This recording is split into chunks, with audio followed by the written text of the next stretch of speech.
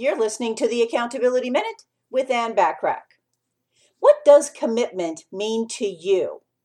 Many successful people in business and life have commented that commitment is a very important factor in individual success.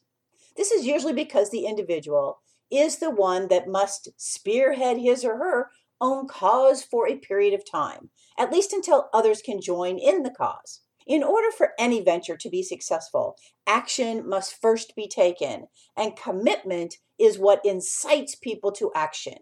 Commitment involves not only pledging oneself to a purpose, but also practicing the system of belief on a regular basis.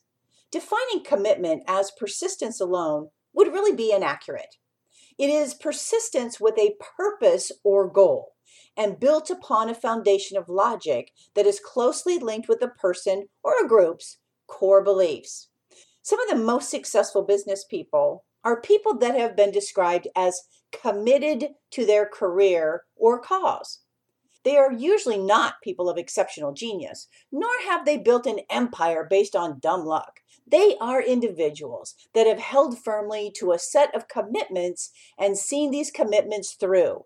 It all depends on how passionate and committed you are to making the career, business, or project work.